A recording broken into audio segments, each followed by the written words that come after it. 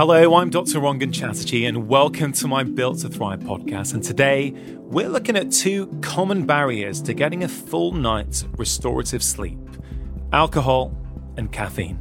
I've been a medical doctor now for over 20 years, and during that time, I found that caffeine and alcohol are two of the main culprits that disrupt the sleep of my patients. Before we go into the specifics of the impact caffeine and alcohol have on our sleep, let me briefly explain our sleep cycle. There are 4 phases of sleep within each cycle, and in a typical night, a person goes through between 4 and 6 of these sleep cycles, which last on average about 90 minutes each. The 4 phases are made up of 1 rapid eye movement sleep known as REM or dream sleep, and 3 non-REM sleep phases. So phase 1 of non-REM sleep is the dozing off stage. Phase 2 is when your temperature drops, your muscles relax, and your breathing and heart rate slows. You spend most of your sleep in this stage, and it's during this stage that your brain makes room for new memories. Phase 3 sleep is also known as slow wave sleep or the deep sleep stage. It's much harder to wake someone up when they're in this phase, and scientists believe that this stage of sleep helps bolster the immune system and lower chemicals that cause inflammation. Even though brain activity is reduced, there's evidence that deep sleep contributes to insightful thinking, creativity, and memory. The final phase is REM sleep. Now, REM sleep is essential to cognitive functions like memory, learning, and creativity. It's also the stage that gives us vivid dreams. These different sleep phases are really important. They allow our brain and our bodies to recuperate and develop, but alcohol and caffeine can really hinder this. So first of all, let's look at caffeine. Now, many of us, including myself, love a cup of tea or coffee, but caffeine after 12 p.m. can negatively impact your sleep. As I mentioned earlier this week, I've spoken to Professor Matthew Walker multiple times, and he said to me that just 1 dose of caffeine in the evening can decrease the amount of deep sleep by a whopping 20%. He then went on to say that you'd normally have to age by about 15 years to produce that type of deficit in your deep sleep. Or you can do it every single night by having a cup of coffee. You see, caffeine is a psychoactive stimulant, so it's classed as a drug. And we all know it can make us feel more alert and wake us up. But did you know that caffeine stays in your system many hours after drinking it? Now, all of us are slightly different when it comes to caffeine, and the way we metabolize it will often depend on our genetics and other factors. But as a rule of thumb, the half-life of caffeine for an average adult will be about 5 to 6 hours, meaning that after those 5 to 6 hours, 50% of that caffeine that you drank is still circulating in your system.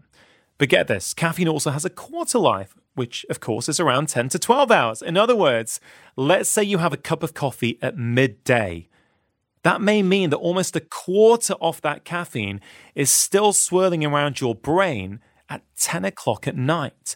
To put that in context, it would be the equivalent of getting into bed and just before you turn the lights out, drinking a quarter of a cup of coffee. Now, most of us would never do that because we know it's a stimulant, but that's what so many of us are innocently doing when our caffeine intake goes on for too late in the day. And this then causes a vicious cycle because if you're not sleeping well the following night, you're more tired the next day, which results in you drinking even more caffeine the following afternoon to keep you going. The other thing you need to know about caffeine is that it can have an impact on the quality of your sleep. Caffeine can decrease the amount of deep sleep. That's phase 3 of the sleep cycle I've been telling you about. And this is significant because the deep sleep part of our cycle is the most restorative portion of sleep. And if you lose that, you'll wake up the next morning feeling groggy and tired. So have a think about how much caffeine you're having. What is the last time that you're drinking it in the day? And what would happen if you brought that a little bit earlier? So that's caffeine. Now let's move on to alcohol.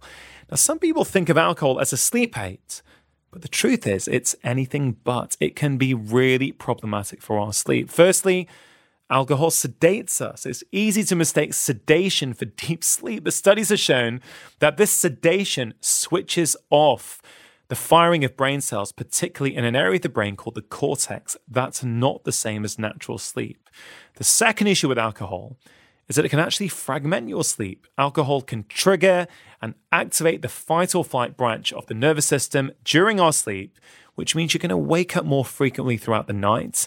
And alcohol can also increase the amount of alerting chemicals that are released by our brains, breaking up our sleep even more.